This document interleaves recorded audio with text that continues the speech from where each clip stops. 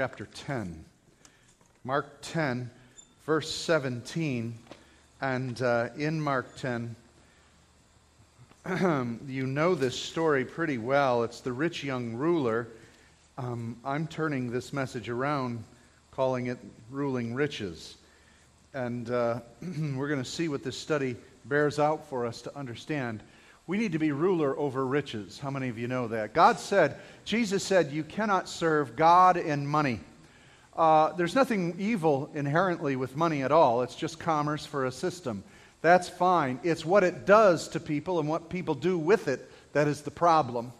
And many times money can rule us instead of us ruling money.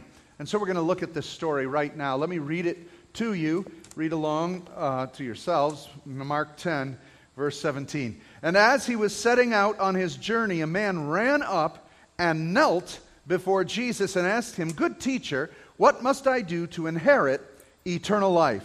And Jesus said to him, "Why do you call me good? No one is good except God alone. You know the commandments. Do not murder. Do not commit adultery. Do not steal. Do not bear false witness. Do not lie or defraud. Honor your mother and father." And he said to him, "Teacher, all these I have kept from my youth."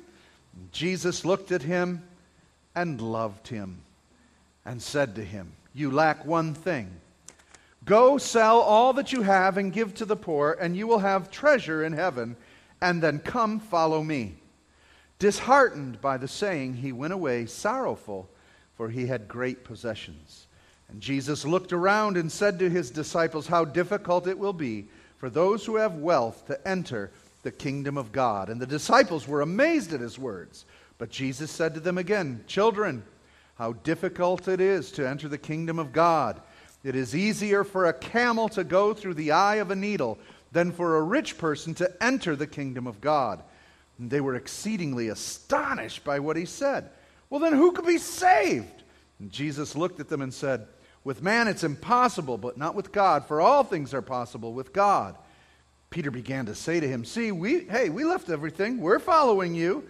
Jesus said, "Truly I say to you, there is no one who has left house or brothers or sisters or mother or father or children or lands for my sake and for the gospel who will not receive 100-fold now in this time houses, brothers, sisters, mothers, children, and lands with persecutions, and in the age to come eternal life. But many who are first will be last, and the last will be first." We need to unpack that and begin to understand what Jesus is saying.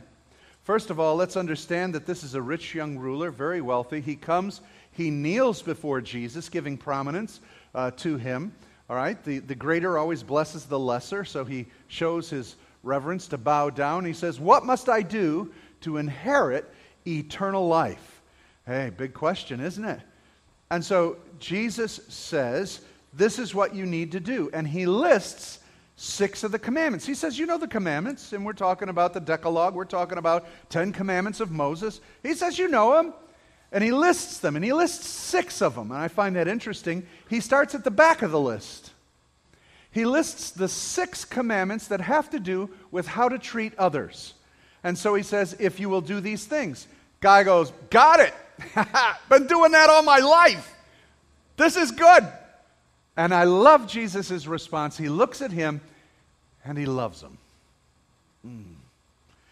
He shows the compassion. He sees where this man misses it. And then he asks him to do one thing. He says, I need you to go sell all that you have and all that you possess and follow me. Now, what did Jesus just do? He challenged him on knowing the commandments. Jesus knew this man's heart. That's why he loved him. He had compassion on him, understanding where this guy was going to miss it. So Jesus targeted the exact place of his need and the exact place of his sin. And he said, go sell everything. What Jesus actually did was bring him to the top of the 10 commandments, to the very first commandment. Does anybody remember what it is? You shall have no other gods before me. So what he did is he nailed this man's idolatry. He nailed this man's God. For what did this man put before God? Money. He said, go sell everything and follow me. And he turned away because he couldn't do it. And Jesus pointed out the exact hindrance to him entering into eternal life. He could not surrender all. The New Testament demands that we surrender all, everything, that we give God everything. And we must surrender our lives to him. It's amazing, he goes on to say this, that as he's talking to this man, is anybody up there? For some reason this won't click, Eli. He talks to this man, and the man cannot do it. He walks away frustrated. This man literally walks away, and Jesus turns around and says, it's harder for a rich man to enter into heaven than a camel to enter through the eye of a needle. Now that's outrageous. That's an outrageous statement. Rabbis do that quite often. A common phrase was for an elephant to pass through the eye of a needle, but Jesus chose a camel. So maybe it was more relatable to the people that he was talking to. But it's a hyperbole, right? A hyperbole is exaggerated speech to make a point. So if I say that it's almost like trying to get a camel through the eye of a needle, you would think what? That's pretty hard to do. You'd have to grind them up and put them through a juicer, and it's just not good. It wouldn't work. This isn't going to work, right? You can't put, you've seen sewing needles, you can't put a camel through there. So that's outrageous. Well, you can't put people through the eye of a needle either. So some have debated over this statement, and some say it also means the eye of a needle in the ancient city gates. In the gates of the city, they had huge gates that they opened up so caravans could come through, camels could come through, folks could come through. But they would also close it, and then in those gates was a door. And that was called the eye of a needle. And so he's saying, and quite possibly they might have been in front of some doors right then and there, and he said, it's impossible for a rich man to get through the eye of a needle like a camel through the eye of a needle, because a camel can't go through that door unless you take all the possessions off that camel's back, all the cargo, all the load, and that thing gets on its knees and crawls through. Look, I'm not here to debate this particular saying. The point's the same on both of them. You can't come into salvation if it's on your terms and you can't pay for it, you can't own it. You have to give everything away. You must die to self. And that's what he's saying. Riches trip us up. I want you to remember one thing. There's nothing wrong with money. Money only magnifies the character that you possess. Money only magnifies the person you are. Now, how many of you would think I could do a lot better with more money? I think that quite often. You know how many people won the lottery? You know how many people won the lottery and are now bankrupt? Because having all that money only magnified the poor stewards that they were. Well, I'm a pretty good steward, so God, could you give me some of that money? He may not give you the finance because he wants you to operate in another way of prosperity or in another area. It's not the money you need. In fact, when you have Christ, you have everything. He said to Peter, he said to those who will lose everything for me, if you'll lose mother, house, land, property, you'll gain it back 100-fold. How? Because now I belong to the family of God. When I'm out of my house, you'll invite me to your house. Hopefully. And if I'm losing a car, you'll lend me yours. If I have no possession left, the body of Christ will care. You'll get it back 100-fold because now you belong to the body of Christ. And so there's a blessing in that. It's not the money. And then he says this, an amazing thing. He says that the first shall be last and the last shall be first. Now that's an amazing statement. It's the great reversal. I love it. I want you to think about something. In our day and age and in the world, who stands at the front of the line? You got guys like Donald Trump and you got all these rich people. You got folks who who own all the property, and the kings and queens who have all the authority, and the people who have all the power. We put them at the top of the list, right? They're the people who are the important people. We celebrate those people. They're celebrities. They're stars, right? At the top of the world's list, you got people who put fat in their butt, and that's something to talk about and show them on National Enquirer. And you got people who are great, wonderful sports people, and they spend millions of dollars, and we watch them all day long playing games and throwing a ball. We pay them millions to do these things, and they're at the front of the line. But us, where are we? How do you feel in the world's economy and in this place, right? Typically, we're where? We're at the back of the line. Because I don't have a lot of money, but what I do have, the Lord says for me to give to somebody else. So we're not going to make it to the front of the line. No one cares about me and my story. They want to see the exaggerated and wonderful stories in this age. But there's going to be a time where there's going to be an amazing reversal and shift. For in this world, those who are at the front of the line, He's going to say, about face, and everyone will turn, and the last will be first in the kingdom of God. And the first will be last. A great role reversal, because the economy of this world might be the greenback, but the economy of heaven is the very person of the Holy Spirit in your life. That's awesome. It's going to be an awesome and great day when we get to heaven and we recognize that those who were last in everybody else's line and list are first in heaven. That's glorious. That's amazing, isn't it? Now, Jesus said, don't get caught up with money. Don't let money rule you. And that's the story of this rich young ruler. Money ruled his life, even to the place where he could not recognize God. He could not understand the law. Though he did his religious duties, he could not find personal relationship with God, because you can't buy your way there. You have to know Him. Jesus said this in Matthew 6:20. Lay up for yourselves treasures in heaven, where neither moth nor rust destroys, where thieves do not break in or steal. For where your treasure is, there is where your heart is also. And that's the point Jesus is making. He tested this man's heart. Where was his heart? Where was his heart found? In the love of God or the love of money? The love of money. Really, folks, money's all about the heart. Jesus speaks about money quite often because, again, He knows where your treasure lies. What you value is where your heart is. So I have to ask you, what do you value today? What do you treasure? And again, Jesus spoke a lot about money. In fact, I'm going to keep talking about it. Let's talk about money. There is a new pattern in the New Testament concerning finance and money for the kingdom.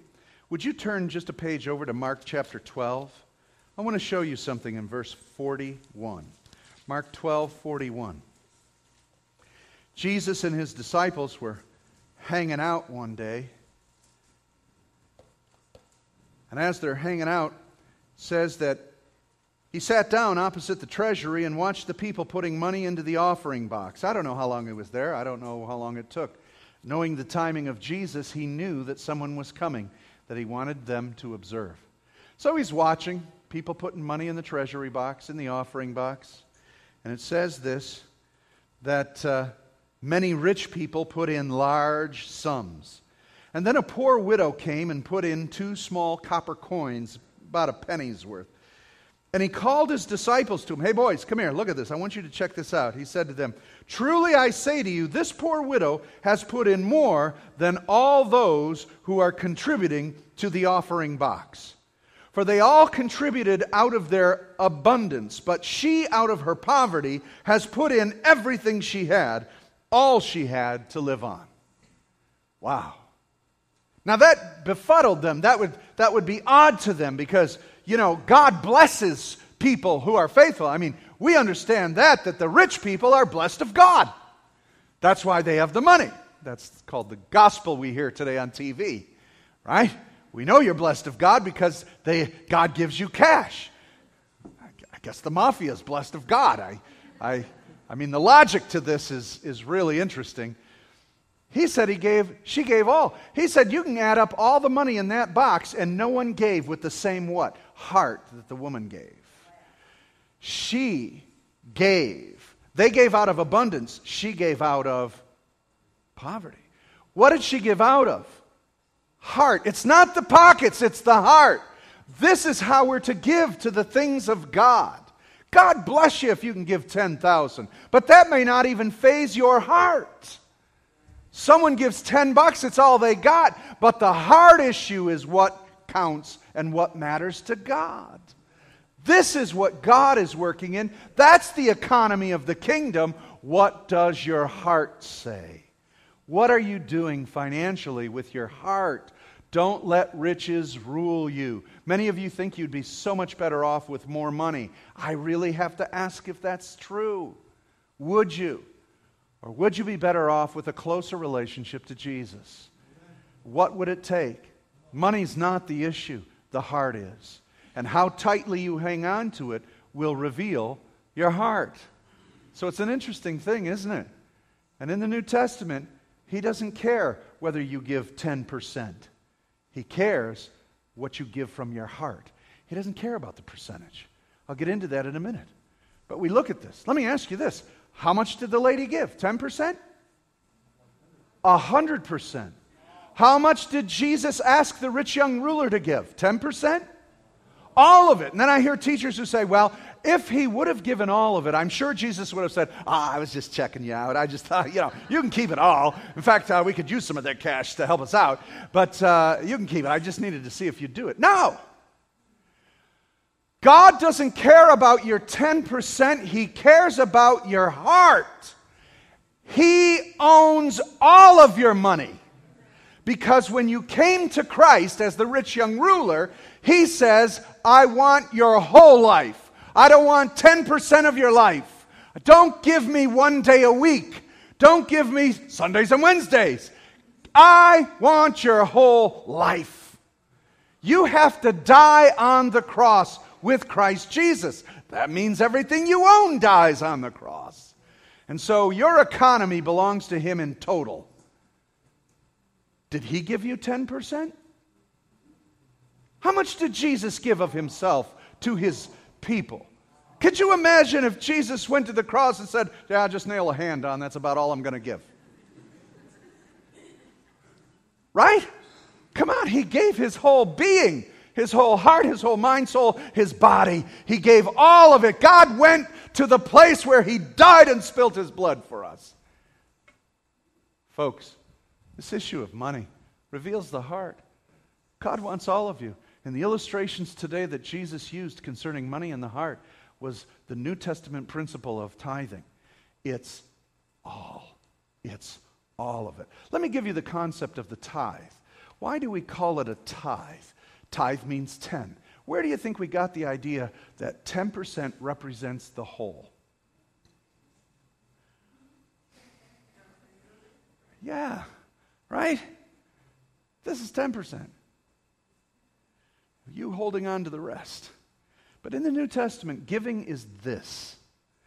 And the 10% represents that aspect of it. The tithe historically always represented the whole. God wants you to steward what He has given you. Here's the New Testament concept of what you own. God owns all of it, and then He'll let you steward it in your life for His glory. And you're to honor Him by giving back a representation of that. Now, I want to talk about money because I think it's important for us to understand what God's doing. How many of you, well, I'm not going to ask, but look at, if you make $30,000 a year, let's put this all in context. If you make $30,000 a year, you are in the top 1.23% of the world's richest people. It's 30,000. You make more than that, you'll boot up to the top 1%. So if you make $30,000 a year, oh yeah, but Pastor, in our culture, in America, in my city, in this area and region of Detroit, my $30,000 doesn't get me far. I'm just letting you know that in context to the rest of the world, you're rich. You're rich.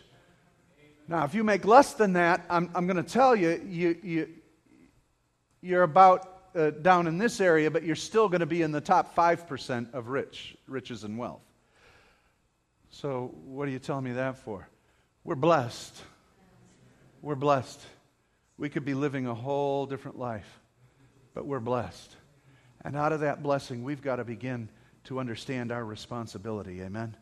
And so we need to give like the widow or the young ruler. Begin our financial considerations first by understanding God owns it all. Now, what does He require of me?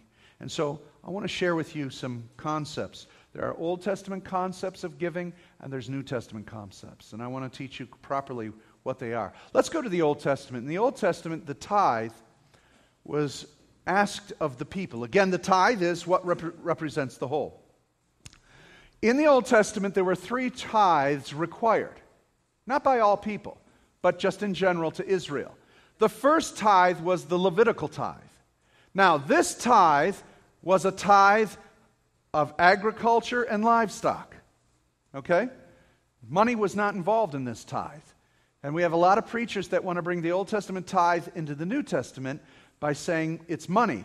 The Old Testament, that's foreign to them. It wasn't money. It was the currency of their time. They gave to the Levitical priests. Those who had land to grow crops and livestock to bring meat and food tithed 10% to the priesthood.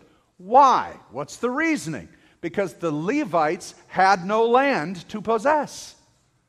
They were working in the temple 24/7. They couldn't tend to fields. They couldn't tend to livestock. So it was required of the other 11 tribes to give of their livestock and crops to the Levitical priests. So in all actuality, the tithe of the Old Testament was for those who had livestock and who had vegetation. Typically carpenters and other kind of workers, millwrights and different folks, they didn't pay a tithe to the Levitical priesthood.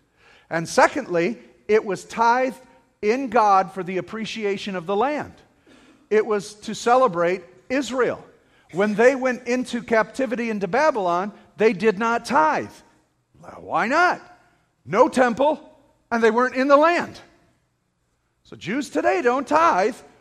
If you want to see the Old Testament tithe, let's go to the Jews. They don't tithe. Why not? No temple. They're not in the land. There's no Levitical priesthood.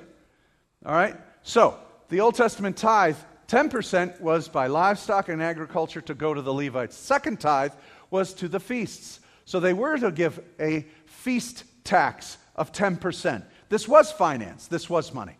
And so they were to give. Last of all, the tithe for the poor. That happened every 3 years. So they would take a third and a third and a third to pay for the poor and to care for the poor. So in total, if you want to be literal of bringing the Old Testament tithe into the New Testament, you've got to bring 23.3% in.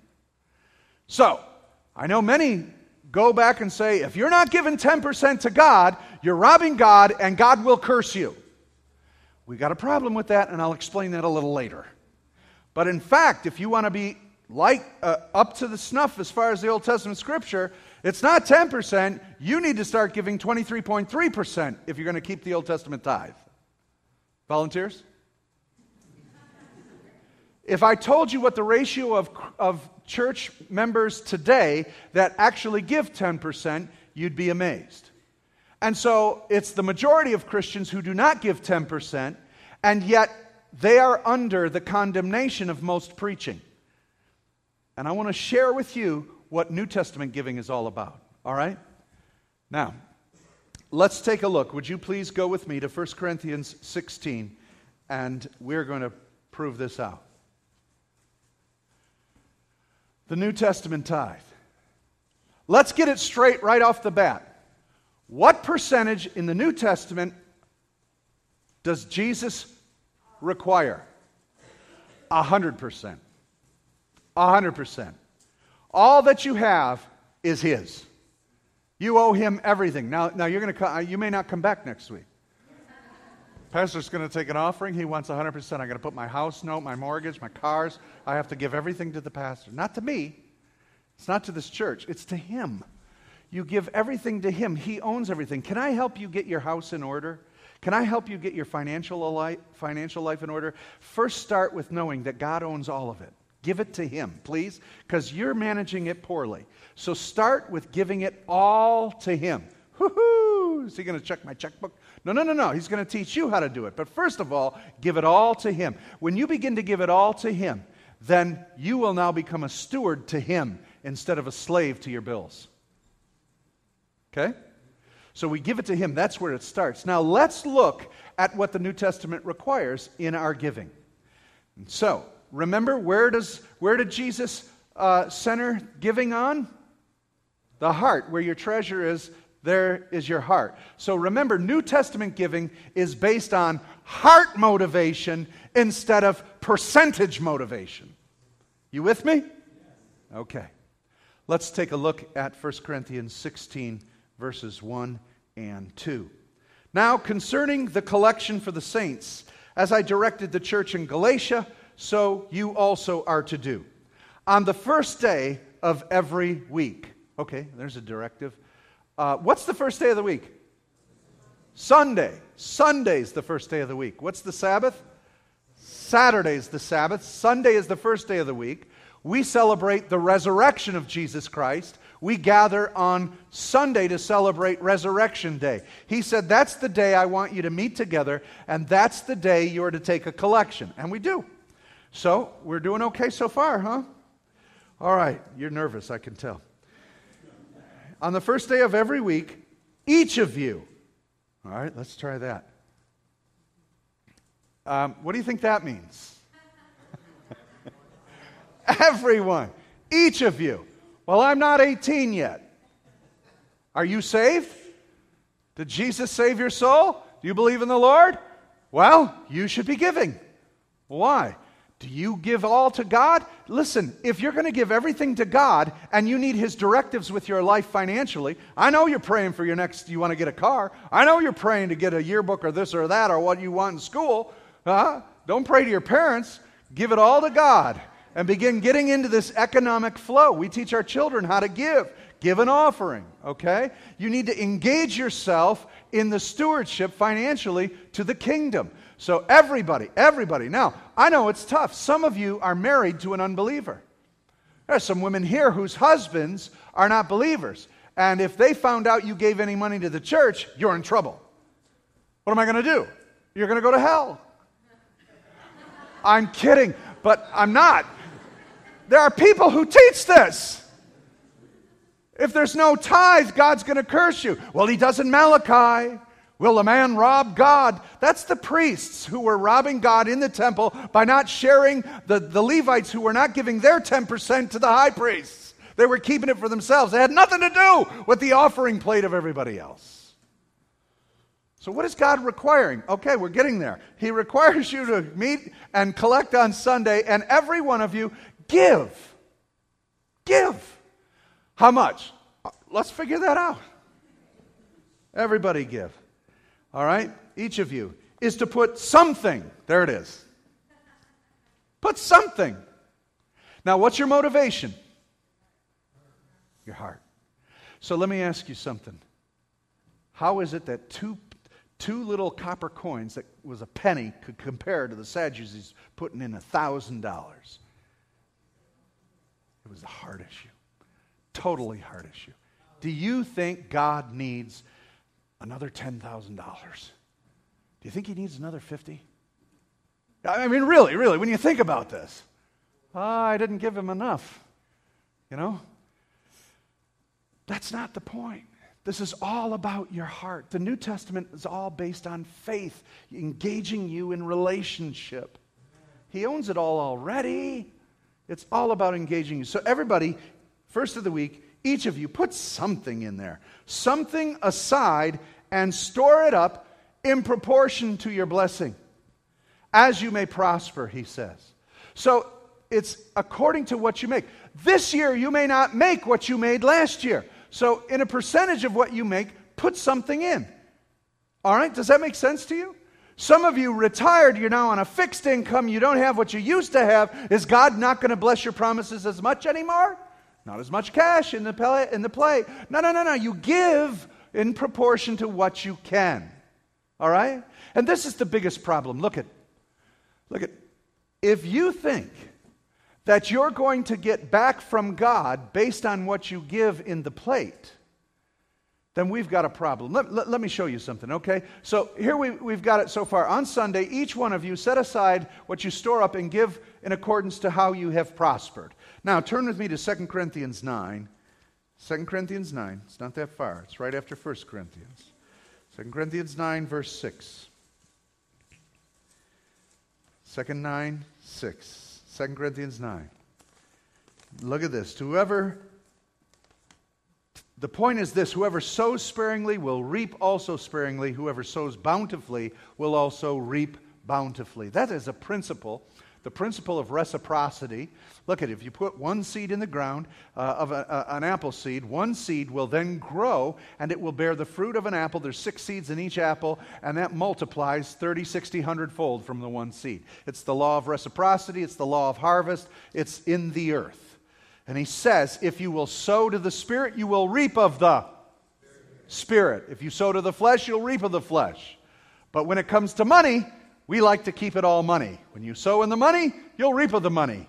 But let me ask you something. Are you sowing to the money, or are you sowing to God? Because a lot of teachers on prosperity say you're sowing the money. God doesn't need your money. That ministry needs your money. God may not need that ministry.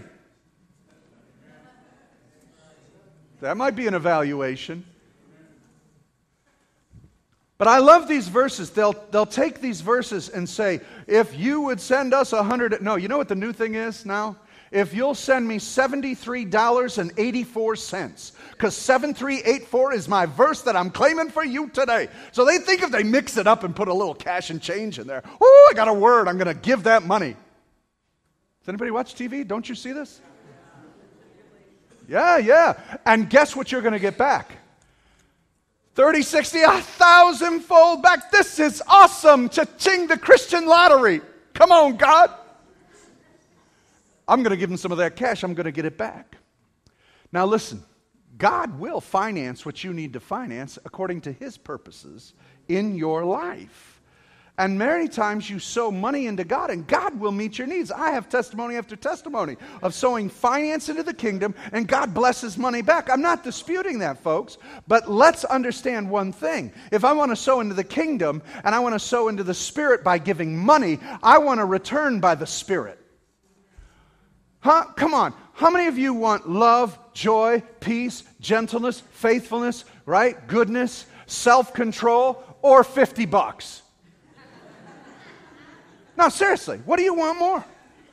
What do you want more? We got people who are getting cash back, but they're miserable. I'm paying $100 to this, sowing a seed in this man's ministry so he'll heal my marriage. Well, if you get $1,000 back, that ain't going to heal your marriage. And here's the worst part of all of it. You think by giving money to God, He's going to bless you. You need to understand one thing. Every blessing you receive from God comes from the merit of what Jesus did on the cross, nothing by what you put in a plate. It's Christ and Christ alone. That is what is such an offense by this idea that we're paying for our blessings. They have people who give $50 prayer line, $100 prayer line. How sick is this to the cross of Jesus Christ? If you need something, don't go to the $100 prayer line. Run out the back door and get to someone who will pray for you the blessings of God based on what Christ did on the cross. Every blessing we have is based on Him, not us. Now, of course, there's an issue of obedience. Of course, there's an issue of sowing and reaping. But all blessings come through Christ's benefits on the cross. So let's be obedient. Let's figure out. I got sidetracked. So into this thing. How many of you know, you heard some of these verses? Now, if you can't outgive God, and I believe that, that's true. But if you give to God, He will give back to you, pressed down, shaken together, overflowing in your lap. How many of you heard that about money? That's a verse taken out of context. Read the verse, go home. It has everything to do with human relationships.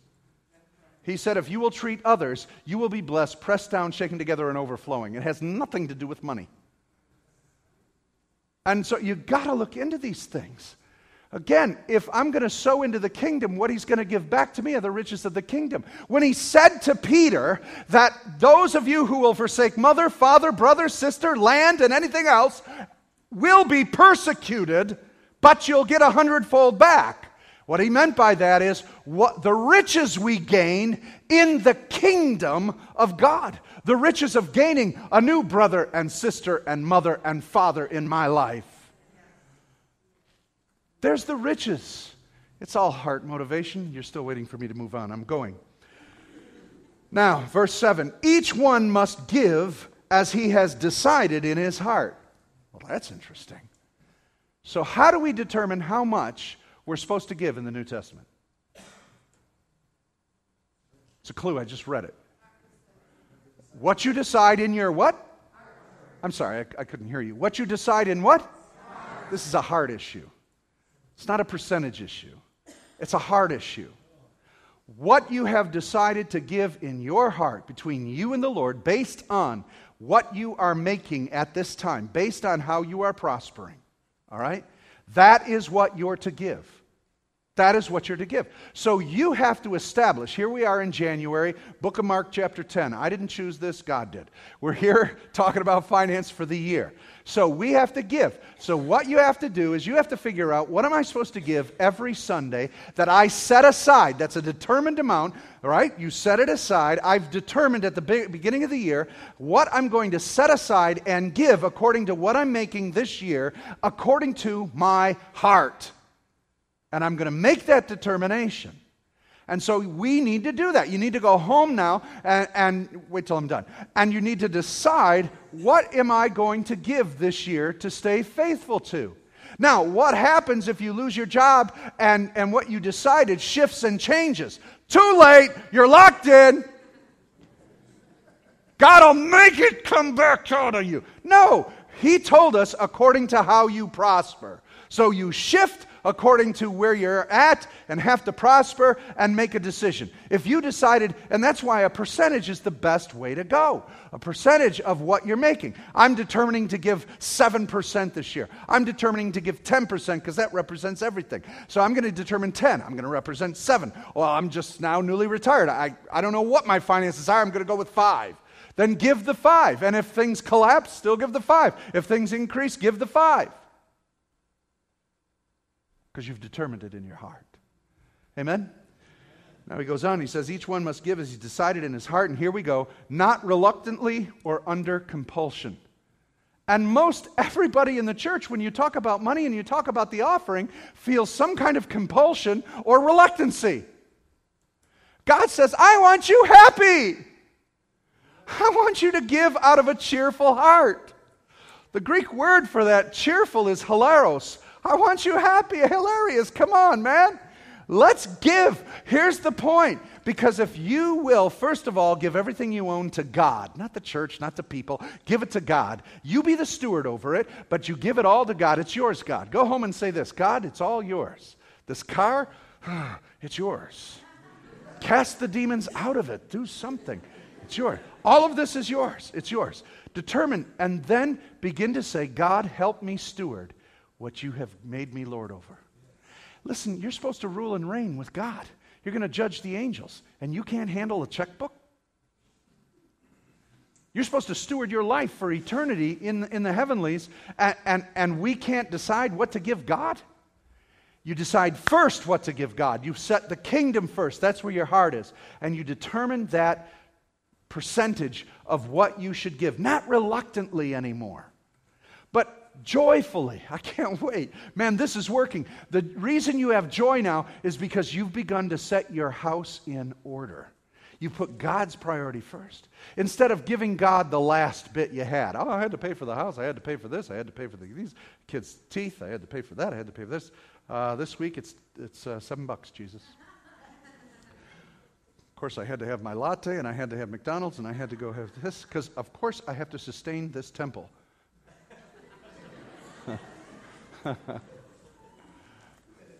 Give yourself to Jesus. Not under compulsion. Again, all the compulsory curses that people put on Christians. It amazes me that in the New Testament, you've become the body of Christ, haven't you? And so you've become the body of Christ. And we have people who don't hit that 10% mark. And if they don't hit that 10%, God's going to curse you. I've heard it spoken. So that means he's cursing his son Jesus, because you've missed the mark. As if he's going to answer prayers based on what you put in the cash box. Right?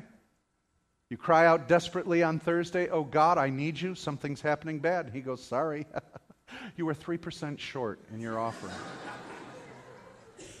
Gabriel, bring me the books. Were they at 10? No? You're on your own, pal. It's sad what we've done. New Testament giving, let me conclude with this, is based on these things. Number one, it's by faith. Paul tells us that every gift operates by faith.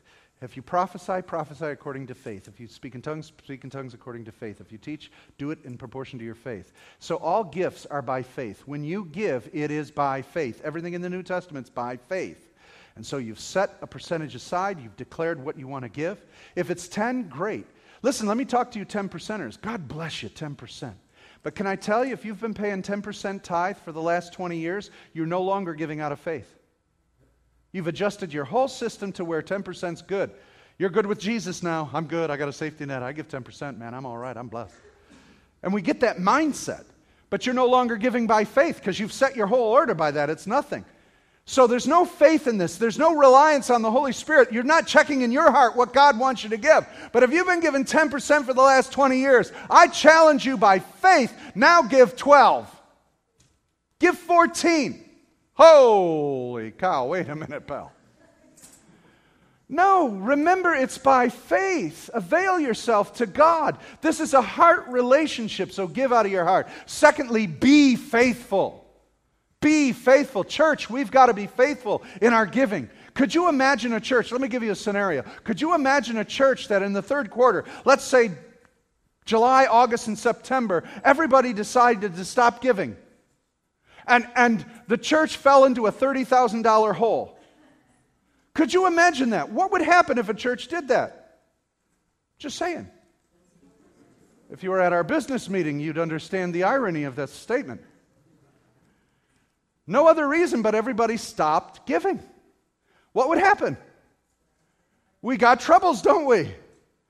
All right, so you have to be faithful, you have to be consistent, you have to be diligent in your giving. And what does that say about your heart? Priority, priority, priority. Last of all, be available. You've got to be available. God has needs all around you. People have needs all around you. You set your money aside, and you've got your house adjusted so that now you're available to God.